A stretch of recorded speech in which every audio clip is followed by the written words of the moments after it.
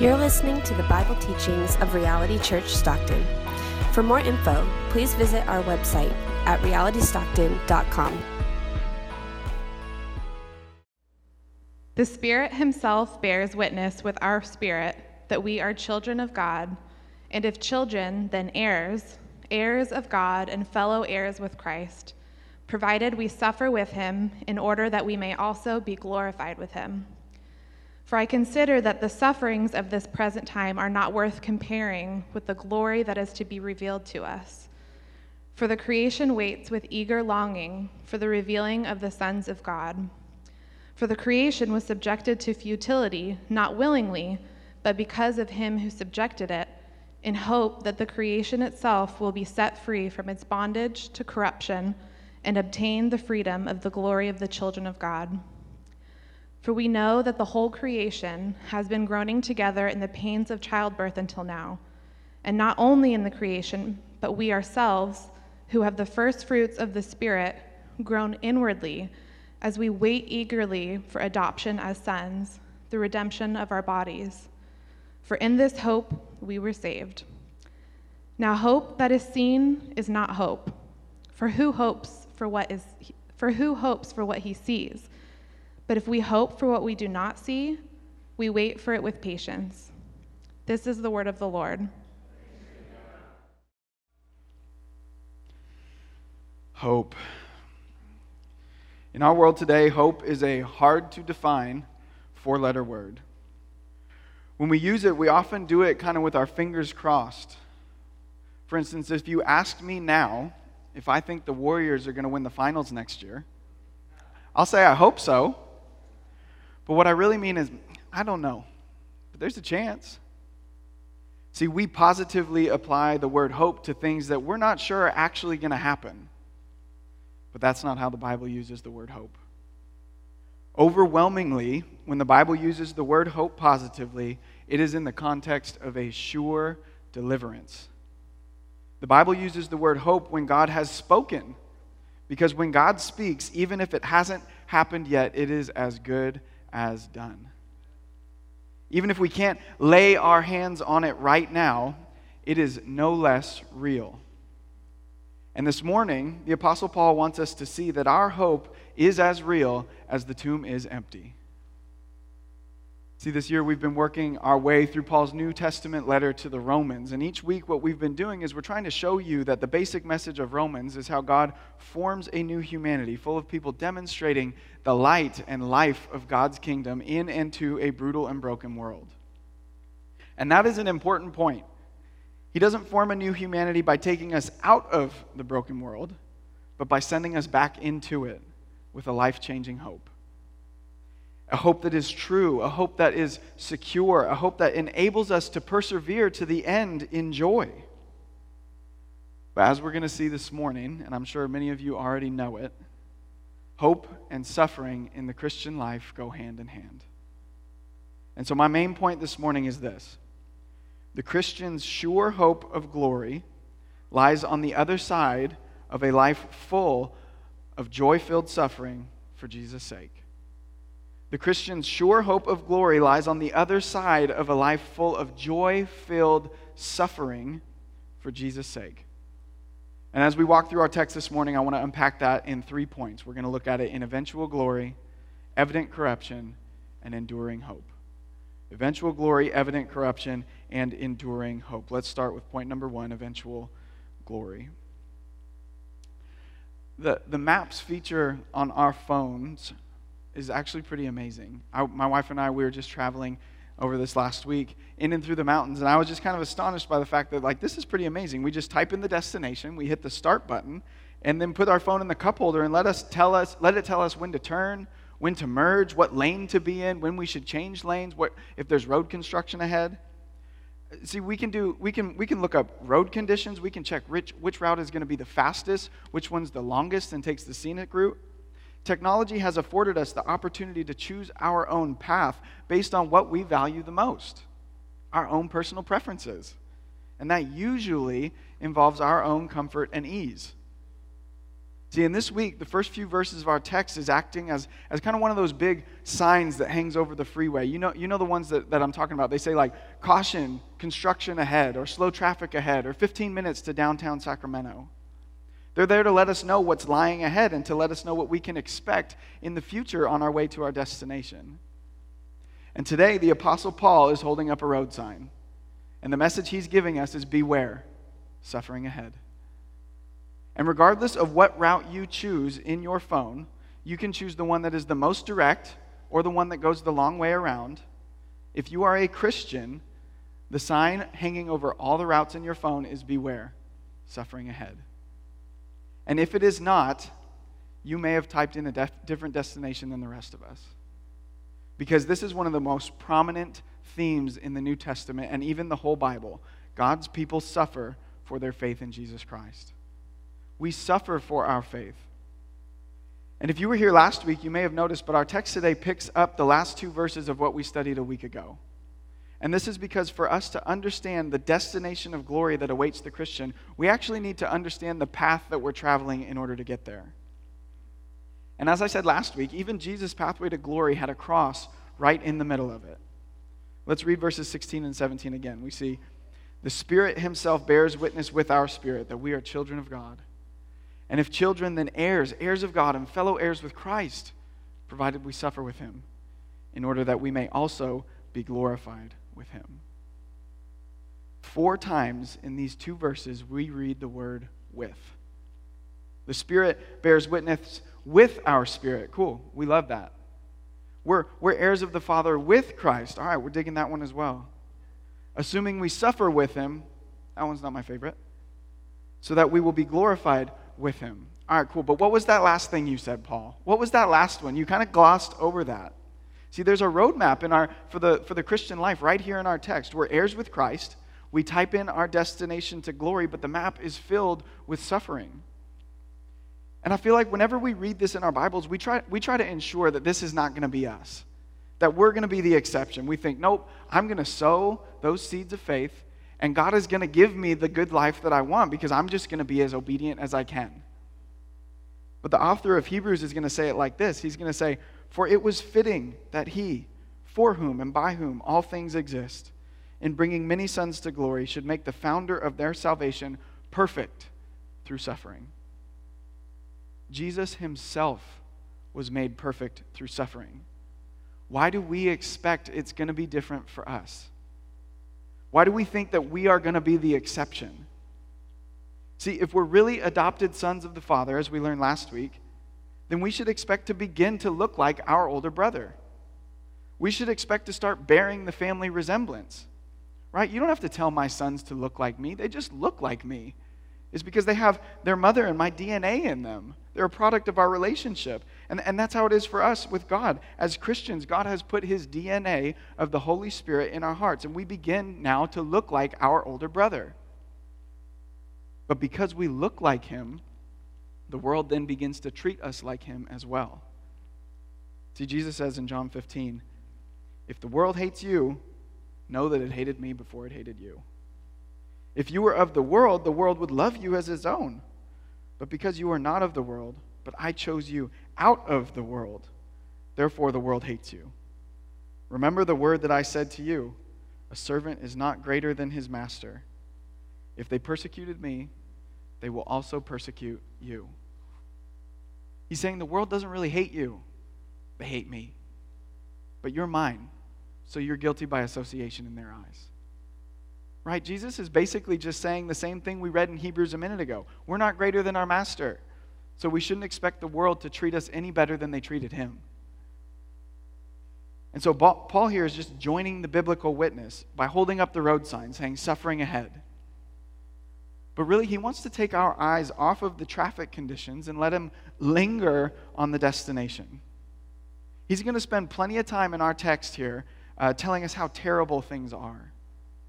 But he really wants our minds to meditate, and he wants our minds to be consumed with where we are actually headed, not the path we take to get there. And the reason is this. Where we believe we are headed is going to drastically change our perception of the path that it takes to get there. See, let's read in verse 18. For I consider that the sufferings of this present time are not worth comparing with the glory that is to be revealed to us. See, my wife is from Germany, and all of her family still lives there. And every few years, we make the journey back. But as we've started to have kids and costs have increased, the traveling has not been nearly as easy or inexpensive. 11 hours trapped in a steel tube miles above the earth with a 4-year-old and a 1-year-old. I mean, that speaks for itself. And so, but if we were only focused on the path it takes to get there, only focused on the journey, we would just never go, to be honest with you, because it's not that great. But instead, when we focus on who we are going to see and what we are going to do and the joy that awaits us when we get there, we're compelled to make the journey no matter the cost. Because the frustrations along the way are not even to be compared with the glory that awaits us. And that's what Paul's doing here. He's saying, yeah, the path is hard, but it doesn't even compare with the destination.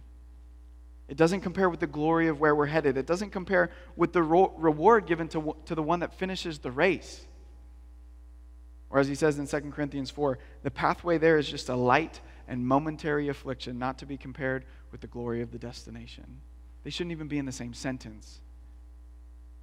And that word revealed in verse 18 of our text is actually pretty interesting because it means uncovering what was previously hidden. That's not the interesting part. That makes sense to us.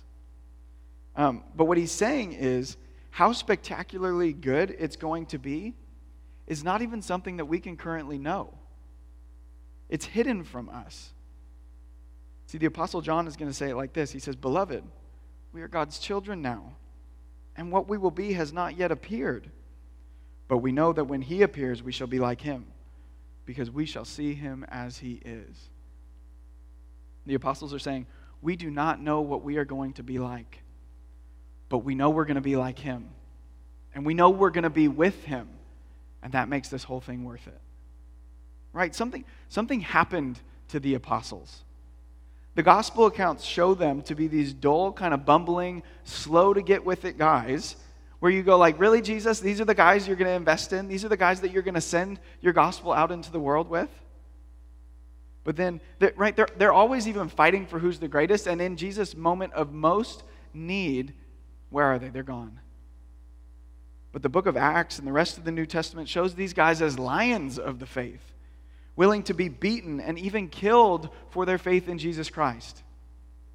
Any reader is going to look at that and go, what happened? They saw him. They saw a man that they knew to be dead alive. They touched him. They felt him. They hugged him. And now it's worth suffering for him and with him in this life in order that they will be glorified with him in the next. And so it's the same with us. Have we seen him? I feel like many of us would answer that question, yes, but there are times, we even prayed through it this morning in pre-service prayer. There are times where we have trouble seeing him, where our memory fails moment to moment. And so when we get into those hard situations in our jobs where we might lose our job for our faith, man, Jesus is pretty clouded. But we need to lay hold of him again. Where we may lose social status in this world, man, Jesus maybe kind of goes away a little bit. But it's those moments where we need to lay hold of him if it means following Jesus faithfully in this world. And so we're headed to glory. We know the destination, but suffering litters the path. Interestingly, though, it's not just for Christians. We get it uniquely, but we're not the only ones suffering. So let's look at our second point, evident corruption. All right, so in our passage this morning, Paul's not pulling any punches. We see that things are wrong. But what he's pointing out is that as Christians, we're not the only ones who know it. See, we read in verse 19, "For the creation waits with eager longing for the revealing of the sons of God." Here we see that it's not just us that knows something's wrong. It's the whole creation is waiting for the fullness of the revelation of the sons of God. And that those two words there, eager longing, what it means is an intense anticipation. Right? It's like the entire cosmos was waiting in line at midnight to see the final Avengers movie. The whole Marvel universe had unfolded. There's all these movies and intricate storylines, and they all played a part in what fans knew about how the thing was going to end. And so there's this giant anticipation. And what Paul is saying is that the whole creation is standing in line waiting. They want to see how it's going to end. But now let's look at verses 20 and 21. We read, "For the creation was subjected to futility, not willingly, but because of him who subjected it, in hope that the creation itself would be set free from its bondage to corruption and obtain the freedom of the glory of the children of God." See, one of the things that virtually all of the commentators point out here is that in verse 20, Paul uses the same Greek word for futility that the Greek version of the Old Testament uses for vanity in Ecclesiastes. And basically everyone points this out. So in my study, it was one of those things I was like, all right, I gotta look into this thing. And we can summarize the whole point of Ecclesiastes in 2 verses, and they're right at the very beginning of the book. We read, "Vanity of vanities," says the preacher. Vanity of vanities. "All is vanity. What does man gain by all the toil at which he toils under the sun?" See, the author is saying that everything done in this world is pointless. It's vanity, it's futile, it's chasing after the wind. And now Paul is using the same word. He's using the same word here, and he's drawing attention to the same kind of thinking. He's saying, you know that feeling of pointlessness you all feel? That feeling of, what's this whole thing for? He's saying, yeah, everyone else feels that too. Because Christians and non-Christians alike, we are all part of God's creation. We're all creatures made by our Creator God. And so an aspect of creation feeling the futility that we've been subjected to is that all people feel it. We must. Non-Christians just find a different way to deal with it. See, for instance, Mei Wang, who is a self-described spiritual atheist, wrote an article some years ago, and in it she wrestled with the question of, if we all end up dying, what is the purpose of living? And I feel like that's a pretty relatable question that probably many of us in the room have asked ourselves at some point. If we're all just going to die, what's the purpose of this life? And her conclusion, though, was this: there is no purpose of living. Living is the purpose. There is no purpose of living. Living itself is the purpose. And to be honest with you, I don't know if she realizes that this is not an original thought. Paul says it before her in 1 Corinthians 15. He says, if the dead are not raised, let us eat and drink, for tomorrow we die. And Paul there is simply just quoting Isaiah 22. But it really comes back full circle in Ecclesiastes again, because that's where we see this thing in its fullness. And the author of Ecclesiastes writes in Ecclesiastes chapter 9, he says, "Go, eat your bread with joy, and drink your wine with a merry heart. Whatever your hand finds to do, do it with your might. For there is no work, or thought, or knowledge, or wisdom in Sheol, to which you are going." He says, eat and drink, because tomorrow you're going to die. And the fun's going to be over. And if I could just say really quickly, if you're not a Christian here with us this morning, maybe you're just checking the things of Christianity out, or maybe you were invited by a friend, I just want to draw your attention to this. See, Christianity is very truthful about life if Jesus is still dead. This is very honest, and this is in our Bibles. Christianity does not shy away from this. It acknowledges that if what we say is not true, if Christ really still is in the grave, then we should just live it up now, because we're going to die and be forgotten. There's no point in living a good life. There's no point in being moral or succeeding, because eventually the pages of history are going to forget you. But that should tell you something about how truly we believe that the tomb really is empty. We hang our whole lives and eternity on that historical fact. And we hope that you keep coming back to learn more about it. But let's keep going. Let's read in verse 22. "For we know that the whole creation has been groaning together in the pains of childbirth until now." Now that is vivid imagery. I was in the room when both of my sons were born, and those groans are real. I've personally been in pain so severe that I could not use words to describe it, but I could only get out moans and groans, and it paled in comparison to what I witnessed when my wife was in labor. But look here, we see that all of creation has been groaning together. So humans and the rest of creation are all in the same boat. It's not like an us against them. It's not us against the environment or anything like that. But while all creation may be in the same boat, we do have to admit that we are all here because of some errors that we made along the way. We steered the ship off course. See, when our first parents, Adam and Eve, sinned, God subjected the rest of creation to the same futility as all of us. God would make all of creation suffer the consequences for our actions because we were created to rule over his creation. Genesis 1 and 2 are going to tell us that. Well, we were created to govern it. But we were created to do that on his behalf. But just because we failed, that does not change what we were created for. Maybe that's a word for some of us this morning. Just because you have failed, it does not change what God has created you for. But see, sin is never isolated. It always permeates. It always gets into everything. And it creates this feeling of futility and hopelessness. Forests grow back just in time for them to burn down again.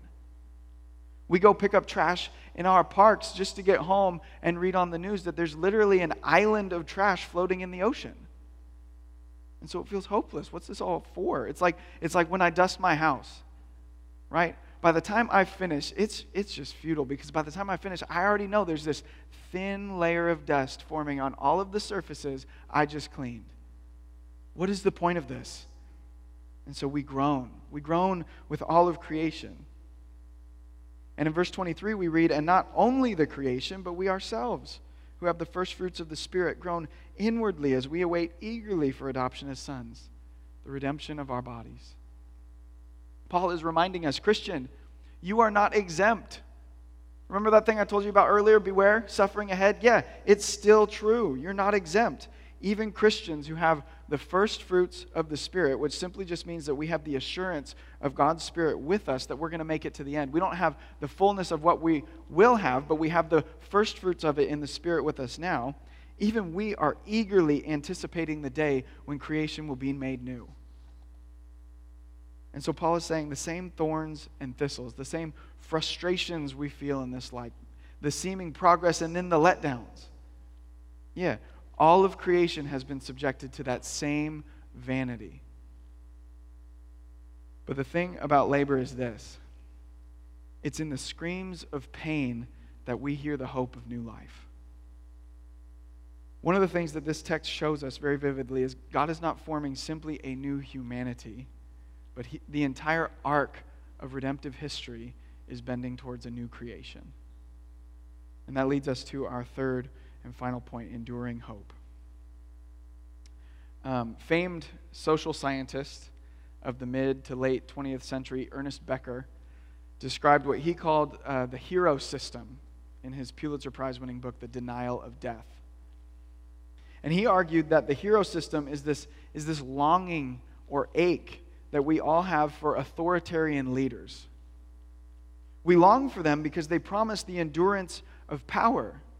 They promise wealth and prosperity and the endurance of our nation. And through all of it, we feel as though we can, in a sense, overcome death. If we support their cause, we can kind of overcome death. And if we align ourselves with the right power, we'll be able to overcome death itself. And that's really what we're all after anyway. But as we've seen throughout history, both distant and near, to align ourselves with these leaders means that we destroy those around us. Author J. Todd Billings puts it like this in his book. He says, "The authoritarian leaders of the right and the left gain power because we fixate on their virtues, their causes, their promises of their respective legacies. And as we do so, we shut out and dehumanize others. The faces and voices of those opposing our righteous cause must be eliminated. Whether poisoned in gas chambers or starved on government-owned farms to achieve our heroic vision. We do all of these atrocities to our neighbors because we want to achieve the vision that the leader has laid out in front of us. And Billings goes on to say that as Christians, not only are we not immune to this hero system, but we're often the catalyst that propels this thing forward. It's our idolatries that keep this train moving. See, we need to look ourselves in the mirror on this one. And we do all of this. We do all of it because of hope, that four-letter word. See, these authoritarian leaders, they're not just people either. We give ourselves to these things in many ways. Paul instructs Timothy to tell the church not to set their hope on the uncertainty of riches. And Jesus tells us not to put our hope in our ability to keep the law in John chapter 5. See, we invest our hope into these leaders, the people, yeah, but also into our possessions, into our own abilities, and we are willing to be maligned for their causes. We're willing to be chastised by those around us to support this because they paint a picture of the good life that we all want. We want a life with no road signs hanging over telling us that suffering lies ahead.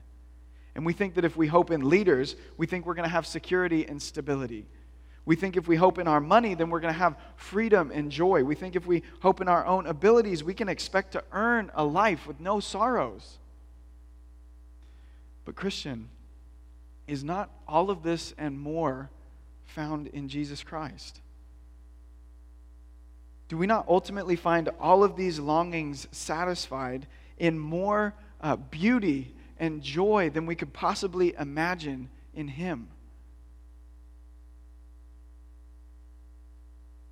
Verses 24 and 25, and then we're done. For in this hope we were saved. Now hope that is seen is not hope. For who hopes for what he sees? But if we hope for what we do not see, we wait for it with patience. In these two verses, we read the word hope 5 times. And Paul says this hope. Well, what hope is that? It's the redemption of our bodies. The day when the not yet will be the already. The day that the sons of God will be fully revealed. See, we say often that we live in this already not yet tension of redemptive history. We say Christ has delivered us from the power and the sway of sin already, but things are not yet what they will be one day. And all that this means is that, we have to deal with the product of sin, but by faith in the finished work of Christ on the cross, we will not have to deal with its penalty. But see, we lay hold of our hope by faith. The two are inextricably connected. The author of Hebrews is going to say it like this. He says, now faith is the assurance of things hoped for, the conviction of things not seen. And so the essence of faith is that we have the assurance, the conviction, the biblical hope of things that we cannot put our hands on now, but we know that one day we will. And this is how Jesus himself lived his life here on earth. At the end of a passage that's known as the Great Hall of Faith in Hebrews, the author goes on to say, since therefore we are surrounded by so great a cloud of witnesses, let us also lay aside every weight and sin which clings so closely, and let us run with endurance the race that is set before us, looking to Jesus, the founder and perfecter of our faith, who for the joy that was set before him endured the cross, despising the shame, and is seated at the right hand of the throne of God. For the joy that was set before him, Jesus endured the cross. Was it a physical, tangible joy that he suffered for? One that he could get off the cross and grab right that moment? No, it was for the sure hope that through his obedience he would purchase for himself his bride. That we, us, living thousands of years later, would be able to come in through faith. And so now Jesus is our example, yes. Run like him. But he's much more than that. He's our Savior. He's the true leader that our hearts really long for. His rule and reign is perfect, and of his kingdom there is no end. See, Jesus, God from very God, got up from his throne once to come down and finish the work of our salvation through his life, death, and glorious resurrection. And Hebrews right here is telling us that right now he is seated at the right hand of the throne of God. all authority and power in his hands. But see, the Bible tells us that he's going to get up again. And when he does, he's going to come and make all things new. He's going to quiet the groans of creation, and we will see, and we will touch, and we will taste the fullness of what we cannot now. And this is the hope that you need. This is the hope that our hearts really want. A hope that gives us joy-filled assurance to live lives of pain for the tangible reward of Christ. A hope of groaning and lament. Yes, even lament is bound up in this hope because we are begging Christ to come quickly that it may be on earth as it is in heaven. This morning, anchor your hope for this world and the next to Jesus Christ, who said, "In this world you will have tribulation, but take heart, I have overcome the world." Would you pray with me? Our Father.